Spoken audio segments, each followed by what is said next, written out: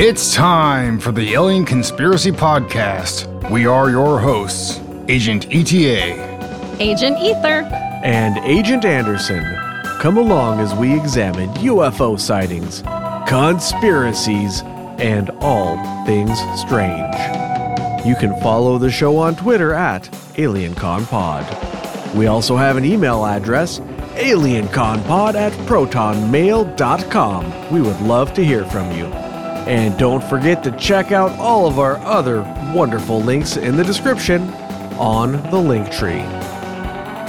This week's episode, the Montreal UFO Incident. Oh, yeah. You know, I actually almost felt like I wanted to do this whole episode with like a French accent. Yeah. Just because like the majority of like the interviews and stuff that I watched, as you know, like we're all in French. Yeah. Just to warn everybody, you're probably going to hear a whole lot of really bad French accents on this episode. and poor pronunciation of French names. Yeah, for sure. Yeah. All right. Before we get started, this was voted upon by our Patreon members. We have 3 tiers of Patreonage. The first tier will get you early access and after hours. The next tier will get you bonus content. This week we did more sightings from the Yukon region. There was a ton of them. I didn't even have time to cover even half of them. There's a bunch. Oh. And the top tier allows you to vote on next week's topic. All right, well, let's get into it. The Montreal 1990 UFO incident. But to be more specific, because there's actually a ton of stuff in Montreal, as I see. I didn't realize it's apparently a hotspot. There's a bunch. Yep. But this one is at the Place Bonaventure Hotel in downtown Montreal, right smack dab in the middle of one of the biggest cities in Canada. Bunch of witnesses. Yeah, it's a gigantic structure. In 1967, when it was opened, it was, at the time at least, it was the world's largest commercial building. Now, it wasn't the tallest, but it was 17 stories, you know, and I think it had, was it 3.1 million square feet of area. Damn. And it's a giant building, which some people say that this might be the reason why it could be like a hot spot of sorts, because of how big the structure is in itself, you know. So, and I've even heard people talk about. There's a couple of blogs that I chanced upon while doing the research for this. That it's not just a UFO hotspot. It's also a paranormal hotspot, from what I understand. Now, I've seen a couple different people claiming to experience like even stuff like not just UFOs, like ghosts and stuff too, like disembodied voices and like knocking on doors and stuff like that. And I don't know if that's true or not. I haven't seen the little bit of research that I did as opposed to that. I didn't see too much evidence for it, but there are people that claim that this is like a hot spot in general, not just UFOs, you know? Yeah, paranormal. Yeah, I've seen that. Yeah, paranormal hotspot for sure. A lot of weird stuff going on in Montreal. The case we're talking about tonight was went down on November 7th, 1990, and it occurred about 7:30 p.m. to 10 p.m., more or less. So just under 3 hours, more like 2.5 hours. Hold on a second. I got to put my phone on silent here. Sorry, apologies. I got a ding, ding, ding. I don't know what that is. From Agent Kruger. Oh, is it? I don't know.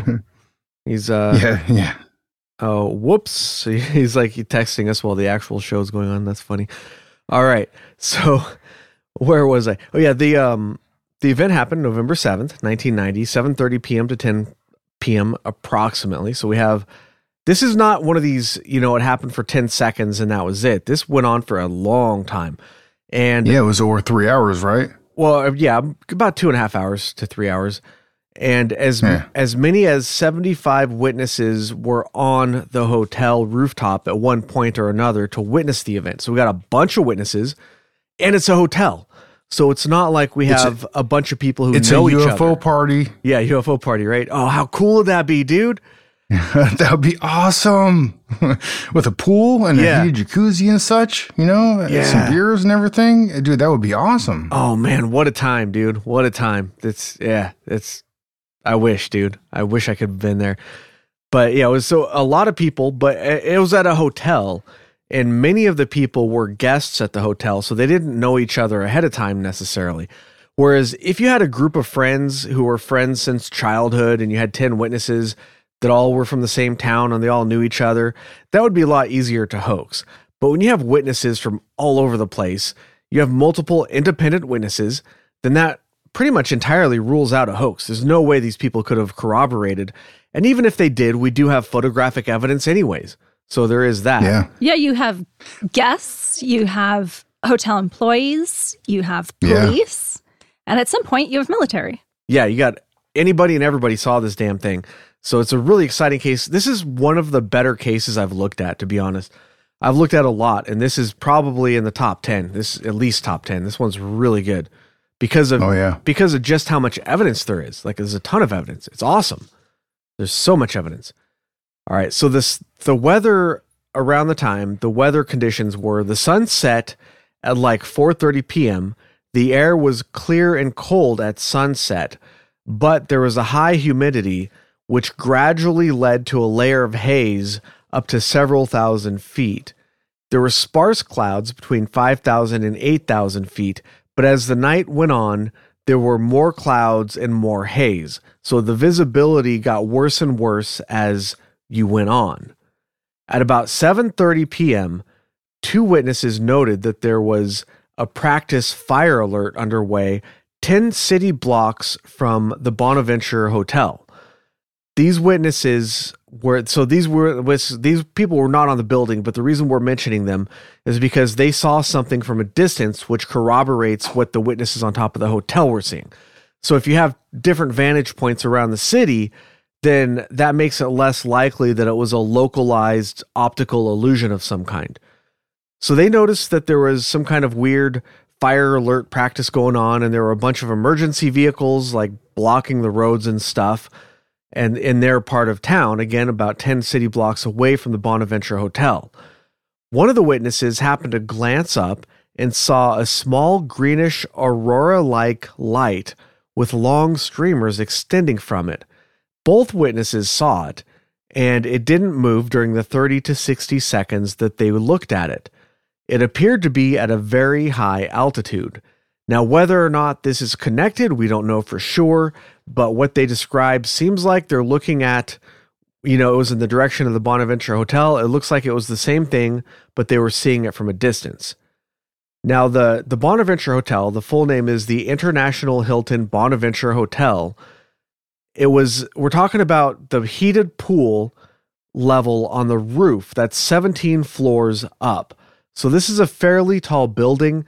It's not the tallest building by any stretch of the imagination, but it's pretty dang tall. Mm-hmm. All right, our main event starts when a woman who was an American tourist was swimming in the swimming pool, and you might ask yourself, November in Montreal, swimming pool, but it was a heated pool, so don't worry about that. You'd be freezing your butt off, right? It was pretty cold out. Yep. I think I saw a weather data that said it was like -1 degree or something. I don't know, whatever. It was friggin' cold. It must have been pretty heated then. And not only was she up there swimming, but there was a lifeguard. So there must have been other people who were also swimming under these conditions, which is pretty crazy. Well, it would kind of suck to be that lifeguard because you're just like sitting out there. You're not in the heated pool. You're sitting out there, presumably either, under on a stand, or you're not in the pool at any rate. Like, you're sitting there freezing your tits off, Yeah. I wouldn't want to have been that lifeguard. Yeah. But Agent Ether, they can afford to heat their pool in Montreal because they don't have PG&E. Yeah. So at approximately 7:15, this woman swimming in the pool looked up and saw directly overhead, saw the UFO. It was oval shaped with a yellowish color, and it had lights coming off of it, beams of light, and it looked metallic. She notified the lifeguard on duty, who in turn notified hotel security. This is a really fun series of events in this hotel.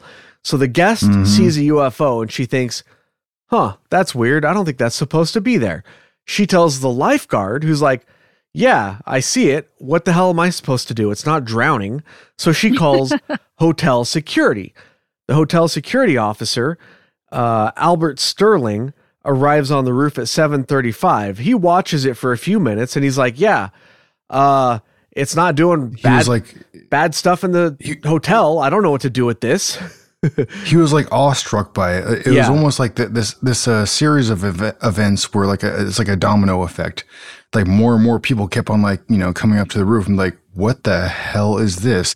And by the testimonies and the way that people described what they saw, it wasn't, it was something very odd, Right. It was something that like they had never seen before in their lives. And it captured their attention very easily, and it was something that was not easily explained, Right. Yeah. So the security guard gets up there and he's like, what do you want me to do with this? I don't know what the hell to do with this. So he calls the police. At 7:38 p.m., he calls the MUCP, the Montreal Urban Community Police, because he's like, I'm a security guard, dude. I don't know what the hell to do with this. This is weird. And he also called Dorval Airport, but their phone line was busy. He was not able to get through to them. So the lifeguard, who we only know, some of these witnesses are anonymous, and we only know the lifeguard as Mrs. LSP.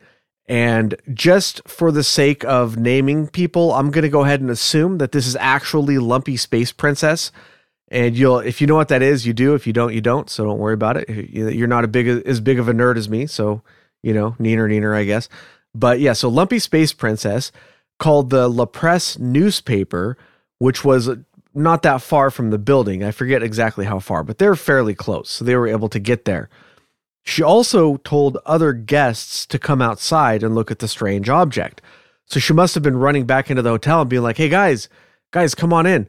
And so the roof had the pool and other facilities. I'm not sure what other facilities means, but there might be a gym up there. There might be a restaurant or a bar up there. I mean, if I was in charge of the place, I would put a bar or a hotel or a bar and or a restaurant up there. Cause come on, dude. You know what I mean? What more do you want? So there's other people milling about and she went and grabbed them and said, hey, come look at this stuff. By 7:35 or so, the object, it was over what the security guard said was the southeast corner of the pool. But given the size of the object, people speculate that that was just his perception and they're not really sure exactly where it was hovering. But we'll get into more of that later. But so about 7:35, he said it was hovering in the southeast corner of the pool, and there were about 12 people outside looking at it for an event that started at 7:15 or 7:30. If just a few minutes later, already there's a crowd starting to form. At 7:55, the object became brighter, and Albert phoned the police again. So he already phoned them once, and they're like, yeah, cool, buddy, cool story, whatever.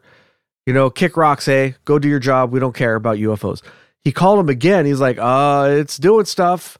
It started to do stuff. You guys might want to come help. I'm just a security guard. Come on. I don't want to do with this, man. Come on, help me out. But in a French accent, imagine that, but in a French accent. How cool would it be if GSP was there, by the way? That'd be badass.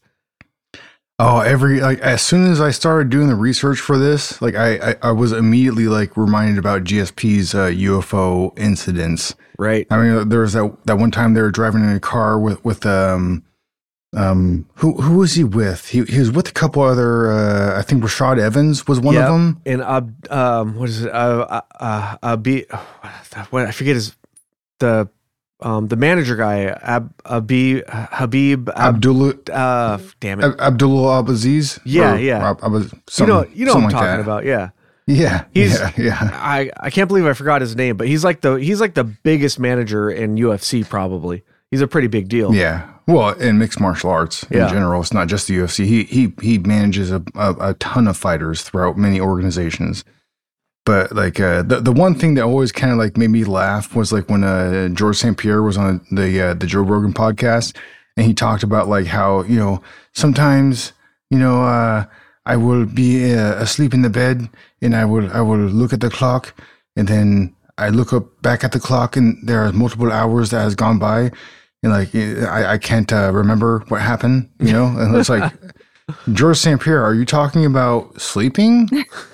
Like, did you just go to sleep? Is that what you're talking about? You know, like, yeah. You know, but like, yeah, I don't know. I find it very interesting because, you know, we're all into, you know, UFOs and stuff, you know, into alien experiences and such. And to have that successful of a mixed martial artist also be into UFOs, I find it interesting. Whether I believe him or not, I don't know. Hell, I don't know. I mean, maybe something happened to him. Yeah, maybe it didn't, but he saw a UFO and there were other witnesses that also saw it. Like you said, like Rashad Evans. There was a car full of people. I forget everybody who was there, but it wasn't just him and Rashad. It was a bunch of people, which, by the way, Rashad Evans, another fucking legend, man. That guy's really good. Oh, yeah. But yeah, dude, I love me some GSP. If I go win the lottery, the first thing I'm going to do is, you know, contact GSP's people and be like, hey, how much to get him on the show? Because we're not like a big show, so he's not going to just come on. We're going to have to pay him. But how cool would that be, dude, to get him on to talk about his UFO stuff? That'd be badass, that'd dude. Be epic. Yeah. That'd be epic. Even just to get like Angelo Overkill Hill. Yeah. Like that would be epic. That would be crazy. Like that'd be the best interview ever, you know? That'd be pretty badass, yeah. But all right, let's get back to Montreal. Let's see here. Where was I? Oh, yeah. So 7:55, the object became brighter, and Albert phoned the police again. At 8 o'clock, a journalist from the La Presse named Marcel Laroche arrived on scene to report what he saw. Yes, Agent Ether. Oh, you looked up like you were going to say something. I'm just reviewing the notes. Oh, okay. Cool. Fair enough. I'm following along in your narrative. Yeah. Okay, cool beans. Anyways, so Officer Francois Lepay of the MUCP arrived at 8:11 p.m. He said his description was that the object had 3 yellowish lights, each shining a beam of light. The object was luminous and didn't move. That's his description. And one really interesting detail about the witness descriptions is that they said that the beams of light did not fade out like you would expect them to if they were, like, let's say you shine a flashlight through like some fog or something, and it's just going to sort of dim gradually. They said the beams of light like just ended. Like they didn't gradually fade out. They just ended, which is kind of a strange detail. All right. Now, several witnesses saw a small aircraft like a Cessna fly under the clouds and under the UFO at some point. We don't have an exact time for this, but let's say it was 8:30 or so. And the witnesses said that the object was much higher than the Cessna. Mr. LaRoche estimated the airplane was at 12,000 feet and said it looked minuscule compared to the UFO. One thing that a researcher looked into, I read a report earlier by Dr. Haynes, I think it is, and he said in the report, he talks about the minimum altitude allowed, because in the area they have certain things like buildings, mountains, antennas, radio towers, you know, just tall stuff that sticks up. Mountains. Well, and also one of the things, like some people say, like as an explanation for the event, the sighting, it might have been a helicopter that was like had lights on under, which to me, from what people have said, like that doesn't make sense, because not only is a helicopter not going to be like typically operating at those heights, but it's also not going to be stationary in like one area for that long. It's just not possible for it, because, you know, a helicopter will like the blades of the helicopter will disturb, you know, the air in the area, and they can only hover. Helicopters can only hover in a certain spot for so long, and it's not that long. You know, I wouldn't be able to tell you that, you know, how long they could, but it's not for 2.5 or 3 hours. You know. Yeah, it probably depends on the model. I don't know that much about specific helicopters, but I've heard that before too, that they can't just hover for 2 or 3 hours.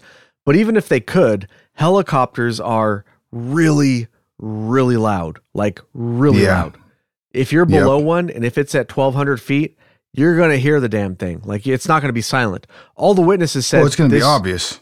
Yeah, all the witnesses said this thing was silent. Yeah, when there's a helicopter coming. I've worked at several hospitals and they've all had like airlift programs. And you can hear them coming from so far away. And when they start to get close, not even when they're there, but when they're close, everything moves. Like it disturbs the air. And by the time it's on the very top of the building, which again isn't close to where you are on the ground, it's like whipping your hair around. Yeah. It's super loud. Yeah. And it's very loud. Yeah, it's very loud. Yeah, I've been there at the hospital when they land on top of, there was one in Southern California where she used to work. And I've been there when a helicopter landed on top of the building. How tall would you say that helipad was up there? Like 100 feet, 150 feet, something? At least 100 to 150 feet at minimum, right? Well, how many stories? I'm not sure. It was a big building though. Yeah, it was a big hospital. And yeah, like she was saying, you can feel the wind and it is loud, like way louder than you think it's going to be, like super loud. Yeah, you hear those helicopters come in and you just get inside because you don't want to be outside when they land. It's just too loud. Yeah. So we have, like I was saying, as far as the altitude goes, there are local laws and ordinances that say the minimum flight height for a Cessna is going to be 1,200 feet. So that's the minimum they're allowed to operate at for safety reasons so they don't run into crap.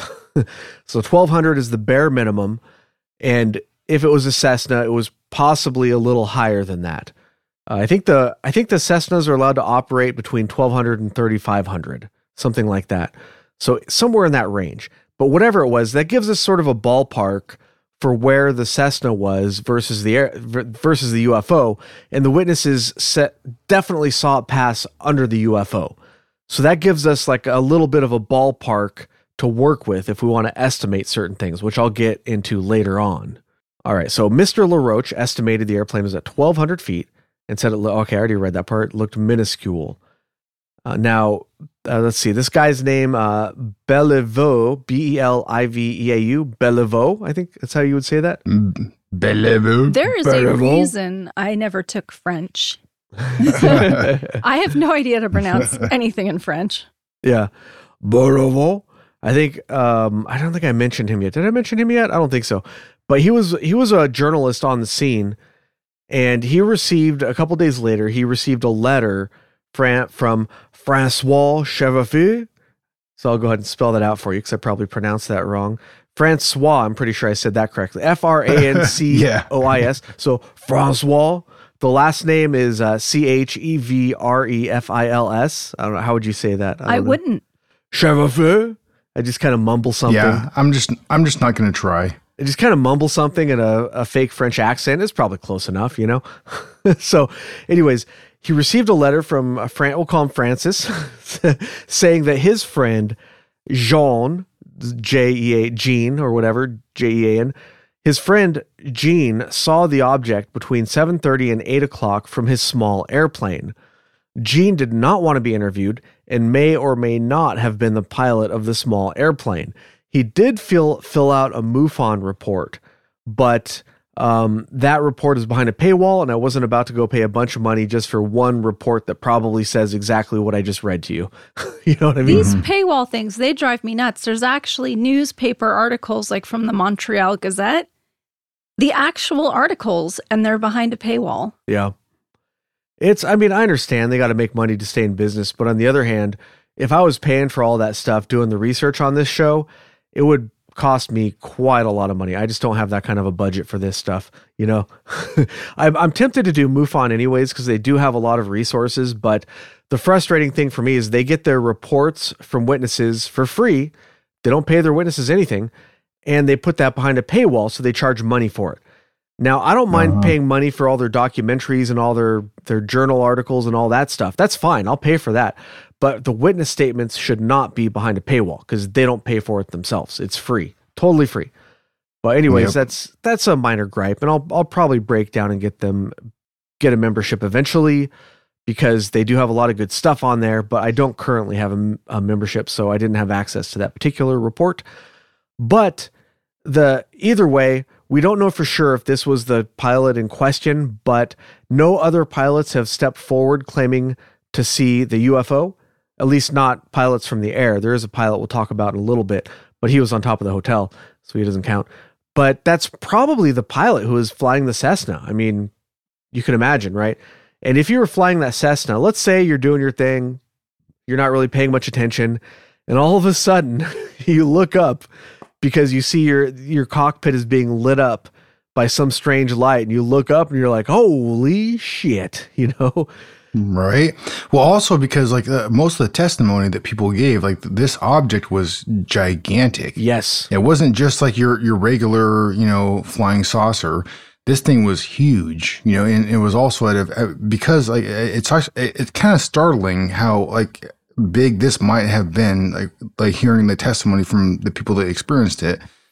Because it was very high. It was up there in altitude, and so for it to still be that big as some people described it as being, it's just like, how big was this thing really? I mean, it was obviously a gigantic object of some sort, giving off light and stuff. And it seemed like I don't know, it seems like it definitely wasn't like something like a helicopter, like we described earlier, or Aurora Borealis, it was something very substantial. Yeah. And that's the reason why you have so many people that experienced it and also were willing to give a testimony too. They definitely saw something that just like, it just like, they were awestruck at what they saw, they're just like, what the hell? This is not something natural at all, Yeah. Well, I know, I wouldn't say I'm friends, but I like to think of them as friends, but more acquainted with certain Canadians that I've spoken with before. And I get the impression that there's not as much of a stigma in Canada as there is in the States. So I think that obviously there are some people who do want to remain anonymous, but I don't think it's as big of a deal. Like, people are not being completely ostracized or losing their jobs or anything like that to the extent that they do in America. I think the culture is a little different, but I might be misinterpreting that. I don't know. But we have a comment in the chat here.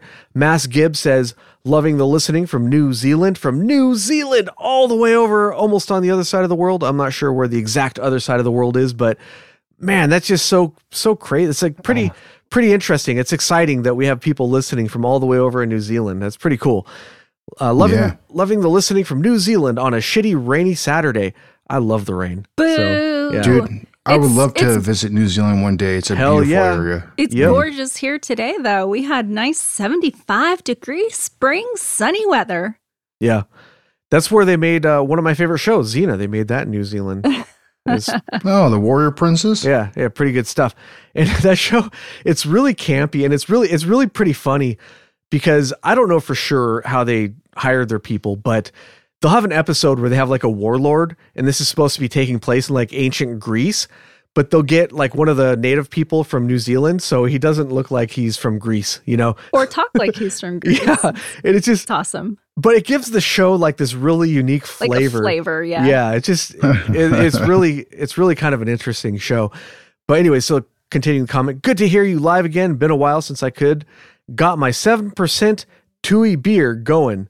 All right. Hell yeah, dude. 7%. That sounds good to me. I'm personally having a Pliny the Elder, which is 8%. So, I mean, hey, that'll get her done. You know what I mean? You always have to flex on the Pliny, don't you?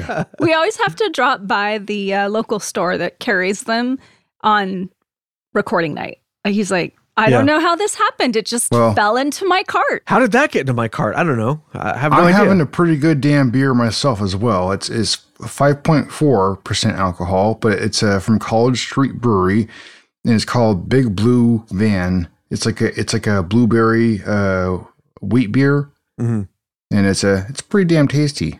That sounds good. I haven't had that one. I have a question for Mass Gibb. All right, I know they do shoeies in Australia. Is that a thing in New Zealand as well?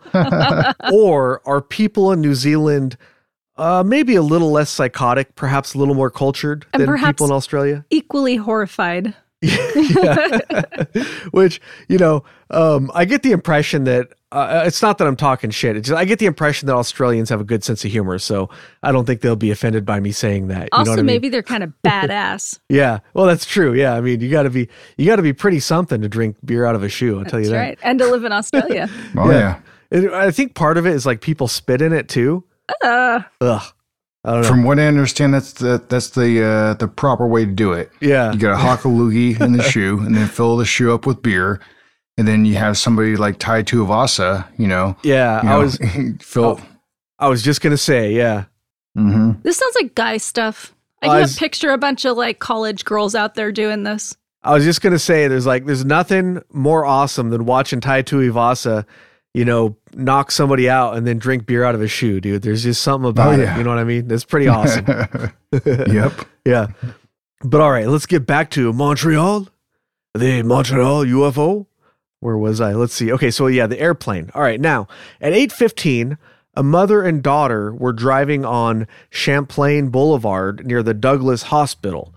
They saw two large white spots of light in the sky and a number of smaller lights surrounding it. They didn't hear any sound, and the lights weren't moving. And this would be in the direction of the Bonaventure Hotel. So once again, we have a corroborating witness who went on record from a distance.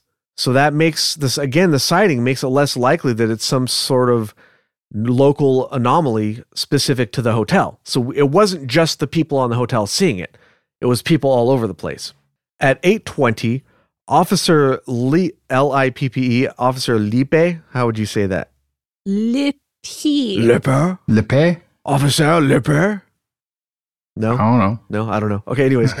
Officer Lippe called Sergeant Masson for backup, and Sergeant Masson arrived at 8:30. So here we have this chain of events. You got the woman tourist that looks up and is like, that's not supposed to be there. Lifeguard, that's not supposed to be there. And the lifeguard looks up and goes, yeah, that's not supposed to be there. I don't know what to do with that. The lifeguard's like, yeah, you right. Calls the security guard. Security guard comes up and is like, that's not supposed to be there. What the fuck? What am I supposed to do with that? Calls the cops. The cops show up. They're like, that's not supposed to be there. I don't know what to do with that. Let's call more cops. They call more cops. It sounds like a scene out of like South Park almost. Yeah, exactly. Yeah. Like, they just keep calling people the whole time. They just keep calling more and more people like, hey, I'm here. Yep. It's really here. I don't know what to do. Maybe you should send somebody else, it's pretty hilarious. Nobody knows what to do. They know that they're seeing something very, substantial, but like, they don't know what to do, they're like, what the hell? Like, so I would be the same way too. Like, I wouldn't know what to do with that. I was like, all right, we're seeing it, but I don't know what to do about it. So Officer Lippe called, Officer Lippe got there about 8:20. And Sergeant Masson got there at 8:30. Masson was overwhelmed by the object and called the RCMP at 8:44. So you got, the local police calling the region. I don't know for sure, but I'm guessing there's just like in the United States, we'll have like the local police, and then we'll have like the county police. And usually that's the police department and the sheriff's department. At least that's how it is in California. Yeah. So that's how it is here. So I'm guessing that's what it is. Like the RCMP, the Royal Canadian Mounted Police, I'm guessing those are like more regional, less tied to a specific city, I'm guessing, based on this. But anyways, the police called the RCMP at 8:44 p.m. Investigator Luc Morin was assigned to the case. Officer Lippe called the MUCP's district director after this. He's like, still don't know what to do. So he called the district director, Dennis Paré, who called the RCMP for in situ assistance. So we have all these people calling all these people basically in a state of confusion. And then Officer Lippe also called the control tower at Dorval Airport at 8:52. He got through this time, and the security guard did not get through, but he got through, and the tower said that he was not the first person to call them about the UFO. So that suggests that there's a whole bunch of witnesses that we don't know about or that haven't gone officially on record, as you would expect for a sighting over a major metropolitan area like this. You would expect there to be a great many number of witnesses. And that may be the reason why that phone line was so busy as well. Right, yeah. He asks the tower, but the tower said they did not have the object on radar. Sergeant Letendre of the RCMP also called the airport at around this time and was referred to the flight path department. And it doesn't say, I couldn't find anywhere what else happened there. They probably just gave him the runaround or just told him, not ours, you know. LaRoche is the journalist, went back to his car for a 35 millimeter camera sometime between 8:30 and 8:45. So he went all the way downstairs and came all the way back up. At 9 o'clock, Jules Bellevaux and R, I didn't have his first name, just the initial R, Malivaux, Maillaux, Malivaux? Malo? Not Malivox, that's for sure. Malo? R. Malibu? Malo? I don't know. Apologies to anybody out there who's French speaking person, who are both also journalists from the La Presse. They arrived at about 9 o'clock. And also at about 9 o'clock, Dennis Paré arrived. Investigator Morin of the RCMP called Major Thompson, the commander of military operations of Canada's Department of National Defense, to ask him if there were any military operations in the area. He said that there were not. Uh-oh. Doggies. I think it's Pereira. Is it Pereira? Okay, I might have gotten that one wrong. Doggies. I might be wrong too. I don't know.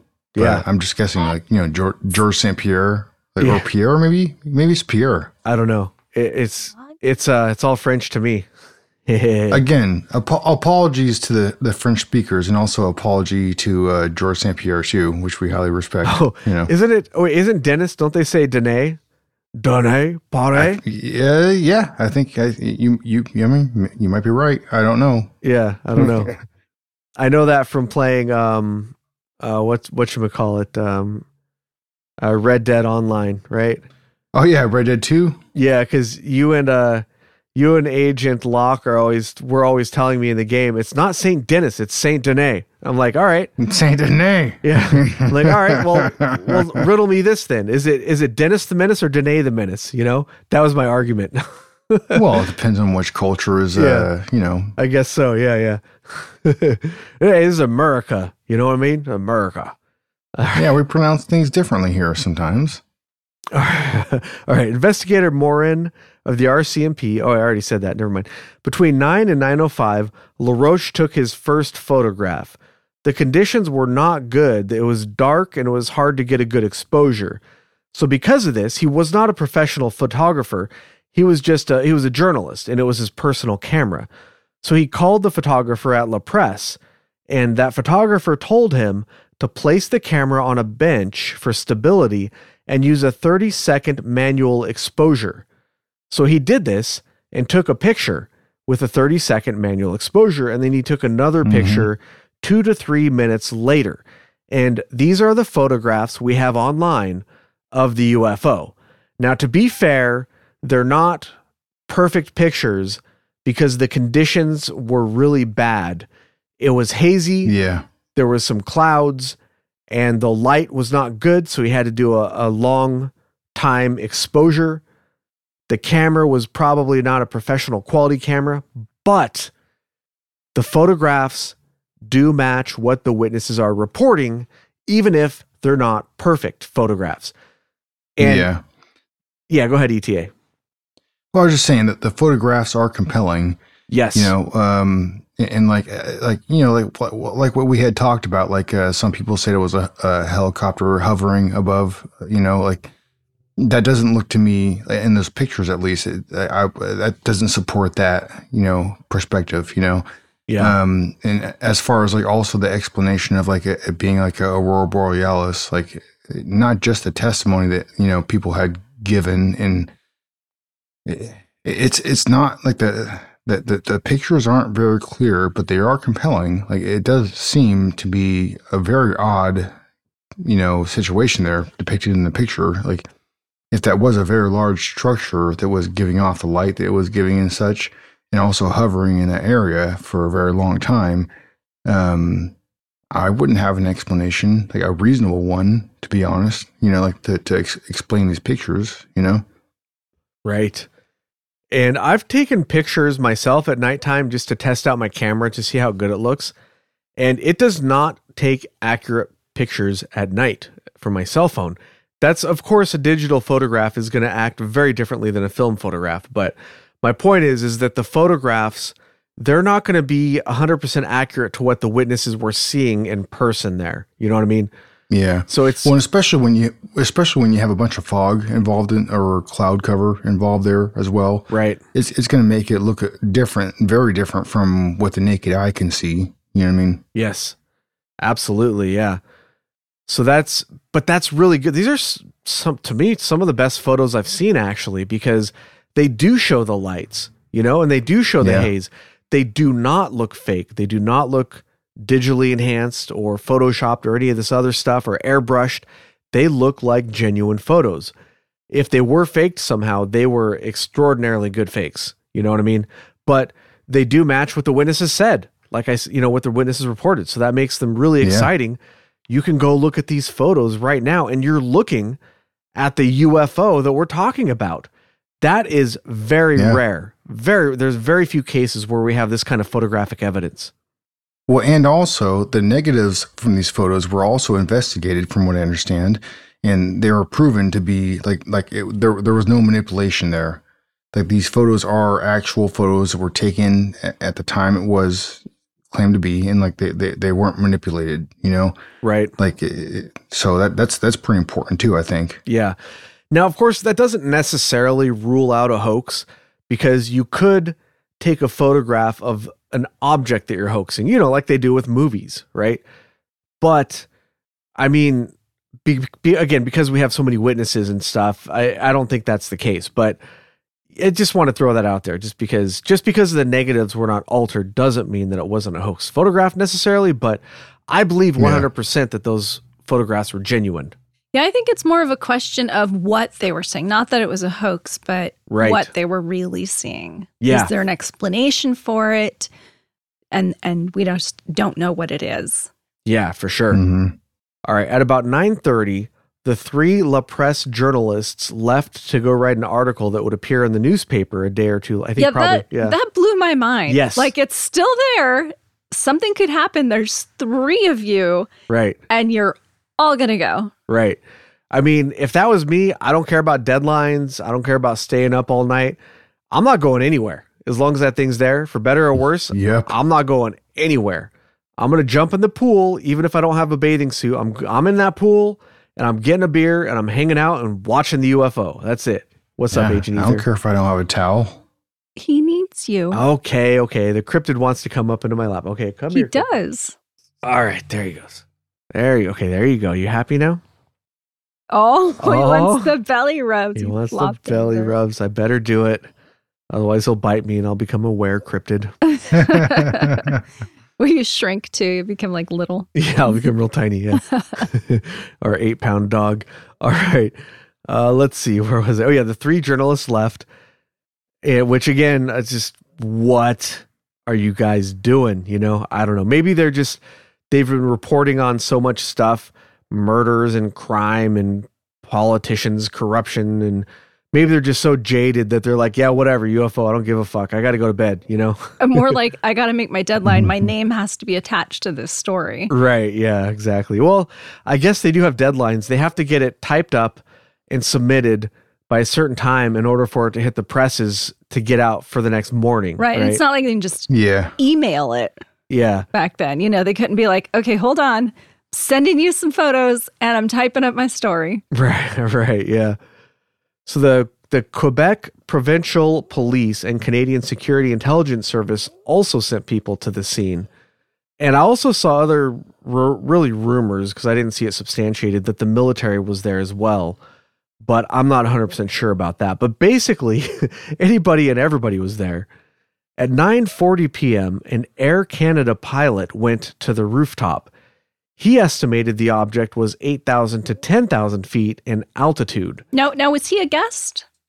I'm not sure if he was a guest or not. I didn't see that. Okay, I believe he was. Yeah. He wasn't flying at the time. No. He was on the hotel. Yeah. Yeah. So probably a guest.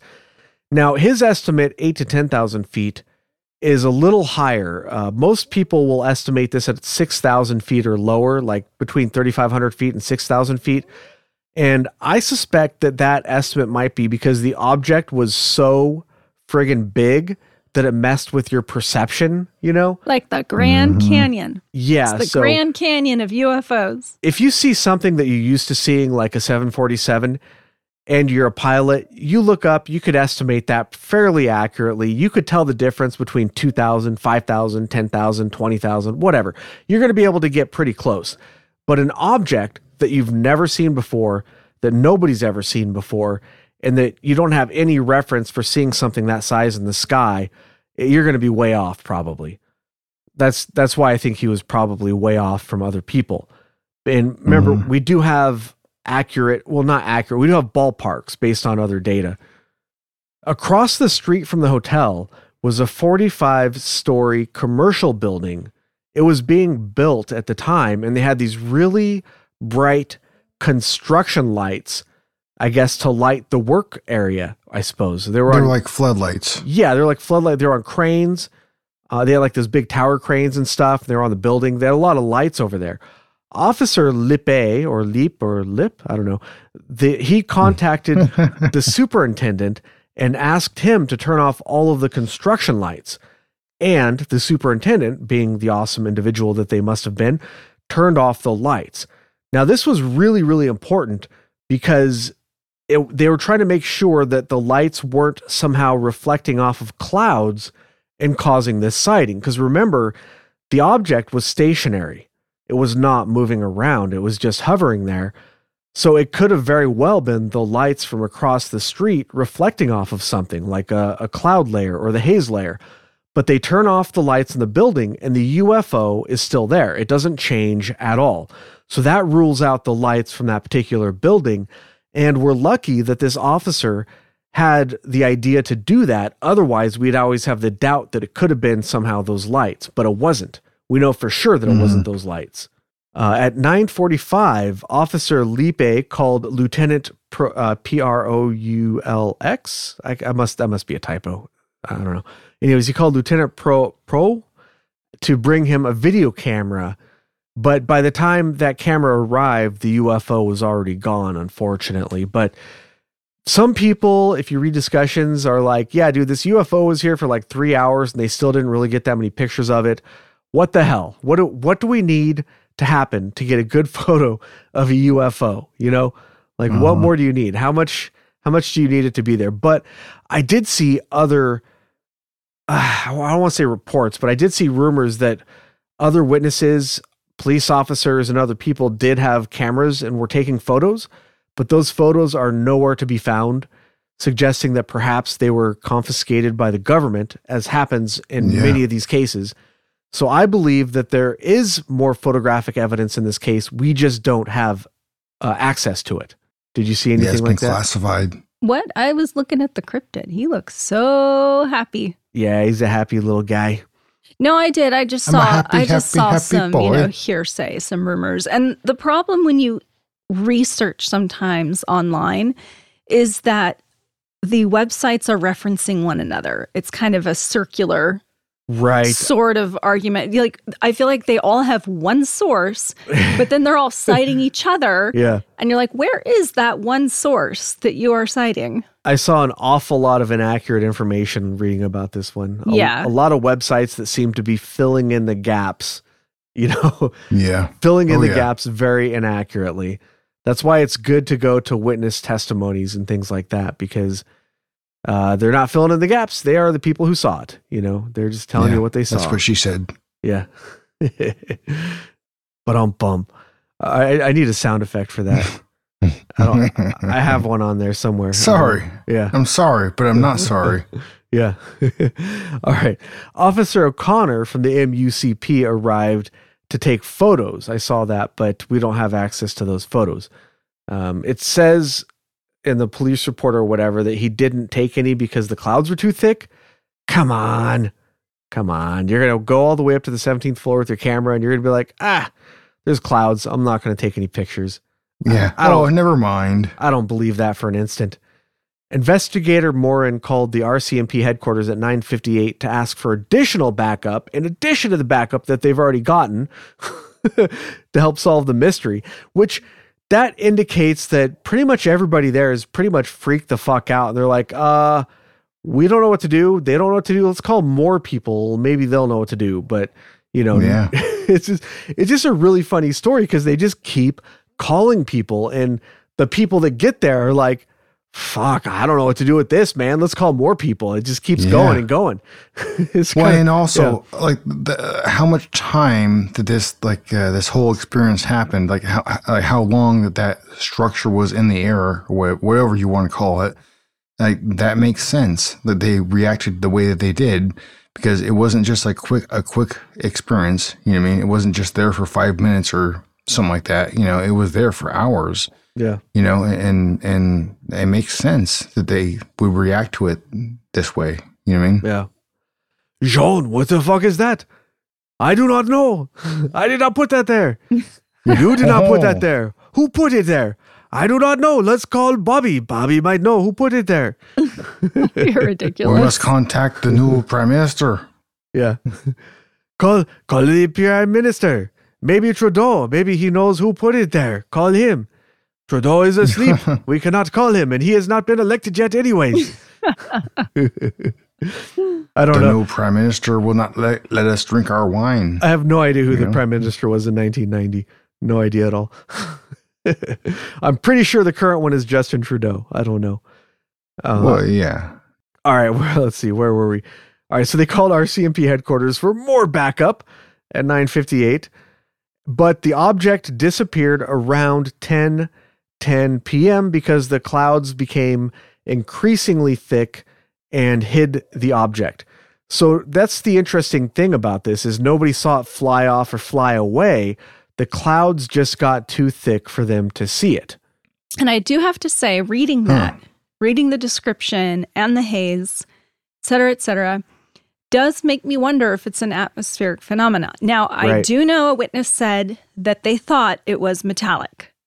Many witnesses reported seeing that they thought it was metallic. Yeah. Yes, but I don't think that necessarily rules out an atmospheric phenomena. No, not necessarily. I mean, there are some very rare phenomenon, and it's possible that a lenticular cloud combined with a bizarre atmospheric phenomenon could somehow account for this, something that only happens once every 1,000 years or something, right? Yeah. It's theoretically possible, I suppose, and we can't rule that out. One thing, I'll talk about it during conclusions. I have a little bit more here to get through. So once the object was no longer visible, people just sort of started to wander off. They left kind of one by one until they were gone. But they left so early. Some of them, yeah. Are they old? They're like, man, it's past my bedtime? Yeah. Where are you going? They're like, this is cool. I've got my fill. I'm going to go back. I got to take the kids to school in the morning. Yeah. It's a work day. I'll be like, I'm staying here until those clouds go away. I don't care how long it takes. Right. You know what I mean? Like, oh yeah. If I saw something like that in the sky, I would stay there as long as possible. I would just, I would definitely want to ride it out. You know what I mean? Yeah.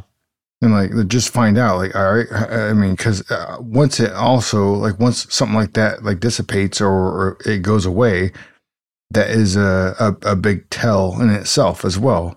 As far as what you think you're experiencing. At the same time, we weren't there. Maybe it was just such an overwhelming experience. And after a while, they wanted to just leave and process it. Right. Yeah. Sure. Yeah. Yeah, that's true. Yeah. So a guy named Pierre Camoton was driving home from work between 10:30 and 11. He saw very odd lights, a strange luminous object in a boomerang shape low in the sky, at about the level of clouds. He said that the lights were so bright, they illuminated the inside of his car. Now, this is between 10:30 and 11. Wow. So this is after they stopped seeing it above the hotel. That's pretty bright. Yeah. When he arrived home, he watched the object hover near the Hydro-Quebec power station. He heard a purring sound and believed the object was a dirigible. I paid attention to the spelling, Agent ETA. We were discussing this on one of our previous episodes. According to what I found, it's spelled dirigible. So dirigible. Yeah. That's not what it's dirigible. So you were correct. Dirigible. No. So he believed the object was a dirigible with only the gondola visible below the clouds. I heard that. He saw the craft. Whichever comes first. Yeah. Tomato. He saw the craft for about 10 or 15 minutes. The Longer Point military base had a power outage. This is a military base in the area. They had a power outage between 11:08 and 11:50, and the base gets its power from the Hydro-Quebec station that this witness saw the UFO hovering over. Pretty weird stuff. Quite the coincidence. Yeah. So several of the witnesses drew sketches of what they saw. Lumpy Space Princess drew an oval with 8 lights, all giving off beams. Wait a minute. What? Wait a minute. We can't just pass by that name. What was that name again? Lumpy Space Princess. You think that's a man or a woman? No, that's just the initials. LSP is. Okay. That's the only way I can interpret those initials, though. That's the only way. I thought little space person, but he's not going for it. No way. Lumpy Space Princess. That was the lifeguard, remember? So she drew an oval of 8 lights, all giving off beams. She said it looked like something out of Close Encounters of the Third Kind. Mr. Sterling, the security guard, sketched the object as well. He described between 6 and 9 bright lights, comparing them to a welding arc. So that would be very bright and probably white light rather than different colors. Yeah. He thought that the lights were oriented horizontally or on the edge of the object, not vertically, like they were shining out towards the side. He said, it was something artificial, not human. So, I mean, a lot of the witnesses said they saw an actual craft, not just some sort of anomalous lights.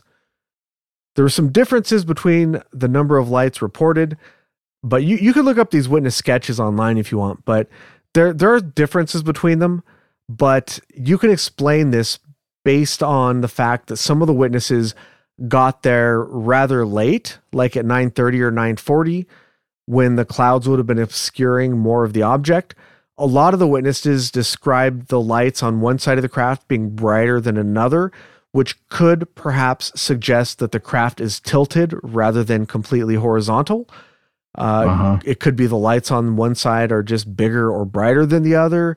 It could be perspective. Yeah, it could be perspective. It could be any number of things, or it could be that whatever this craft has, like a stealth field that was malfunctioning, and it malfunctioned more on one side than the other. I don't know. There's any number of possible explanations. That might be reaching a little. Hey, it's not reaching. It's possible. Okay, I'm just saying that's a little. I'm just throwing a theory. I'm just throwing a theory out there. I like more. You don't have to judge. No. I like more of the idea, like Hitchhiker's Guide from the Galaxy. Mm-hmm. What was it? The somebody else's problem. Yeah, they just used that. I don't know if he was referencing it, but they were talking about in the most recent UFO hearing, and the guy who was talking about Arrow specifically said that they're trying to make it somebody else's problem or something. And the general commentary is like, did he just say that? Are they really admitting that they're trying to basically put this onto somebody else? But I also wondered if he was referencing the Hitchhiker's Guide, because that's in the Hitchhiker's Guide. They say, okay, you can't really make anything invisible. Instead, they erect a somebody else's problem field around the object. And when you look at it, you ignore it mentally because you perceive it as being somebody else's problem. So you can't see it. So I didn't mean, I don't mean quite, I'm kind of like that, where each person is perceiving it differently. Yeah. Because it's some sort of, not just a camouflage, but a mental perception filter. Right. So talk about reaching. Now I'm reaching. Well, so it's a manipulation of reality, not necessarily your vision. Right. Well, and not only that, different people have different nighttime vision abilities too.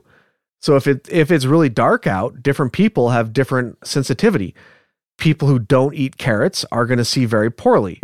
People who do eat carrots probably see a little bit better at night. Well, I have very poor nighttime vision, and I see like auras around lights. If that makes sense, they're not focused. They're not How often clear. do you eat carrots? All the time. It's not a carrot thing. I just have terrible eyesight. I've been wearing glasses. Well, you might have a carrot deficiency. I don't know if I believe that because I rarely eat carrots ever, and I can still see pretty well at nighttime. Like I'm not going to say like I have night vision or anything like that, but I can see pretty well at night. I hate driving at night. Everything's just blurry. I wonder if you just process carrots more efficiently, ETA. So you only need to eat. I mean, don't get me wrong. Like when I do eat carrots, it's usually like in a bowl of like chicken soup or something like that. I definitely enjoy like a steamed carrot or something in a soup. You know what I mean? Yeah. My kids have really good vision. Thank goodness they didn't inherit the poor vision from my side of the family. They got my vision. I have pretty good vision. Well, they're still young, so no. By the time I was in kindergarten, I was wearing glasses. Like, really? Yeah, I have like really bad vision, and theirs is like perfect, just perfect. Yeah. Well, good for them. Yeah, not so good for me. Yeah. Well, it is what it is at that point. Yeah. All right, back to it. Back to the Montreal UFO sighting. I'm looking at these drawings that these people did, and especially like the first handful are very similar. They're all very similar. Yeah, they're all very similar. Yeah. They're drawn slightly different because, none of the people who drew them are artists. You can tell that. But they're giving a pretty good depiction of what they saw. Right. It looks like it looks pretty much like what I draw. I'm not quite an artist either. They'd be like, well, there's these circles, and it's a stick figure UFO. They kind of look like this. Yeah. So but they all basically saw beams of light. They saw an oval object, oval metallic object. They saw, the similar number of lights, most of them. One of the witnesses only reported 3 lights, but again, I already went over why that might, plausible reason for that. But they're all very, very similar. They all reported very similar stuff. So Pierre Comartin, who saw it while driving, sketched what you would expect if you were seeing the object from an angle, from a distance. He also made a sketch, and it looks like the same object, just at an angle. You can, that sketch is in there as well, Agent Ether, if you want to look at that. I did see it. Yeah, so I thought that was pretty cool too, because he probably didn't even meet the other witnesses, so they had zero chance to collude with each other. So I thought that was really cool. And it looks like most people said they were white and yellow. Yeah. Bright white and yellow lights. Yeah. Okay, now let's talk about the size. Based on the witness testimony, we have an approximation of angular size, because they asked the witnesses, how big was it compared to this object held at arm's length, like a silver? That's what she said. Like a loonie, I guess, is like their dollar coin in Canada. So we have the focal length of the camera, which gives us a little piece of data, the angular size. We have the approximate altitude based on the minimum altitude of the Cessna and the cloud layer and the height of the haze layer and stuff like that. So we can get a ballpark for the approximate size of this object. Now, the object could be anywhere from approximately 1,700 feet to 4,500 feet across, depending on what altitude you want to use. Now, 4,500 feet across is about a mile, just short of a mile. That's probably like, I don't know, 6/8, 2/3 of a mile or 3/4 of a mile, something like that. Like, that's a big bitch. Yeah, that is unbelievably big. And it reminds me of the Yukon UFO that we did last time. That is huge.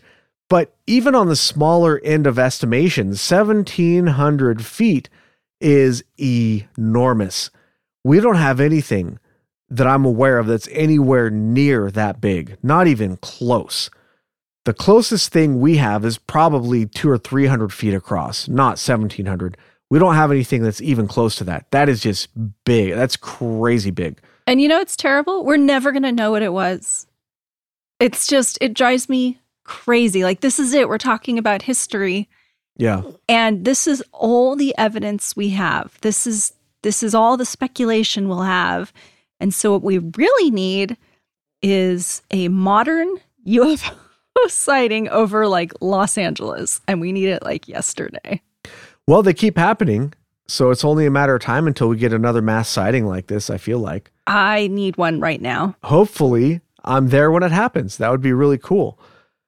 But there's one thing that occurred to me. So what do you think, before I get to that, what do you think the most plausible skeptical explanation is, Agent Ether?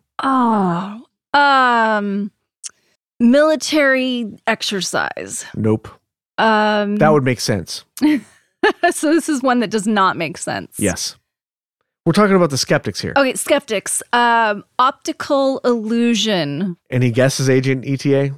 I don't know, dude. I mean, I don't accept the explanations, like as far as like it being a helicopter with like lights on the bottom, like floodlights or something like that. I don't accept also the explanation that it might have been Aurora Borealis. There you go. That's the one. Aurora, that's what most people say. It's the Aurora Borealis. That's what the skeptics say. It was the Aurora Borealis. It doesn't sound like it to me. I really want to see an Aurora Borealis. Like, that would be amazing. And I would also like to see, something like this that we're describing, but those are two different things. Well, and the problem with that theory is we have witnesses who were to the north of this and saw it to the south of them. We have people from the south who saw it to the north. We have people in the hotel who saw it right above them. We have people from all different angles. We have a location for this thing. We know where it was. We have the airplane witness who saw it above him. We know exactly where this thing was. This was not the Aurora Borealis. There's no way. Yeah. Yeah, because if you have people that like the specific type of Aurora Borealis, I don't know the name of it, but like I know that you have different types. They may, because of like your perspective, it may look a certain way. That would exclude that because all the different perspectives that we have, and different, the different people that experience this and stuff. And to me, like I'm no expert, but like, to me, it doesn't sound like this would be the right explanation for it. You know what I mean? Whatever it was something that was definitely not natural. And I think most of the people that experienced this and watched it, they knew that when they were watching it, so you can hear that in the testimony too, from a lot of these people that experienced it. It just, it wasn't a natural event. To me, and that's not the way it sounds like, at least, you know what I mean? Yeah. Whatever it was a extraordinary event. The people that had witnessed it, it definitely made an impact on them. And it was, extraordinary. Like I said, it's something very different than your modern day normal event that you'd ever experience. It was something that was just like out of the ordinary at the very least. Yeah, it was definitely much more than that. Definitely unusual. The one thing that did occur to me is that it could be a terrestrial. So first of all, it could be a terrestrial vehicle based on the fact alone that people who saw it, they didn't report any unusual movements that would go against the known laws of physics. So let's compare this to another sighting. I don't know if you remember, like the Illinois 2000 sighting, where people reported these giant triangular shaped craft who would move from a standstill, and then in the blink of an eye, they'd be in a completely different location, right? Basically defying our laws of physics. Nobody reported that in this case. So this could be a terrestrial craft, but we don't have anything this big. However, I have read there are old reports or I mean plans. I mean, I found the plans. They said they never built it, but there are also rumors of more recent craft that are basically giant dirigibles designed to carry like a whole battalion at once. We talked about this on the Phoenix Lights case, And I think that that's a possibility here, that this could be a giant dirigible that uses a stealth technology so that it's not seen. And let's say that they had some kind of mechanical problems and they were forced to hover in place over this hotel. So then they turned on their lights so that airplanes and shit didn't run into them. So that while they were in that spot where they weren't supposed to be, nobody would crash into them and everybody dies, right? So that's what occurred to me. I was like, that could be that, because nobody saw this thing really moving around crazy. They just saw it sitting there. So I think that's a plausible explanation. I don't know. What do you think, Agent Ether? Well, do you think they actually had people inside of it? I'm just wondering. Or do you think they were testing it? I just feel like in these situations, that would mean there were so many people involved. And the more people that are involved in something like this, the harder it is to keep it a secret. And we've mentioned before this kind of dirigible theory. And I would have to say, if that's true, if it were going to be plausible, it would definitely have to be something that was being tested, not something that's actively being used. Yeah. But it's a new technology and something they're trying to perfect before they put it into use. Remember the Phoenix Lights were 96 or 97? Yeah. I think 96. I'd have to look that up. It's been a while. But this was in 1990. So, I mean, that's in the ballpark. It could be, right? Yeah. But also, that's one of the things that I find interesting is people say, oh, well, nobody can ever keep a secret.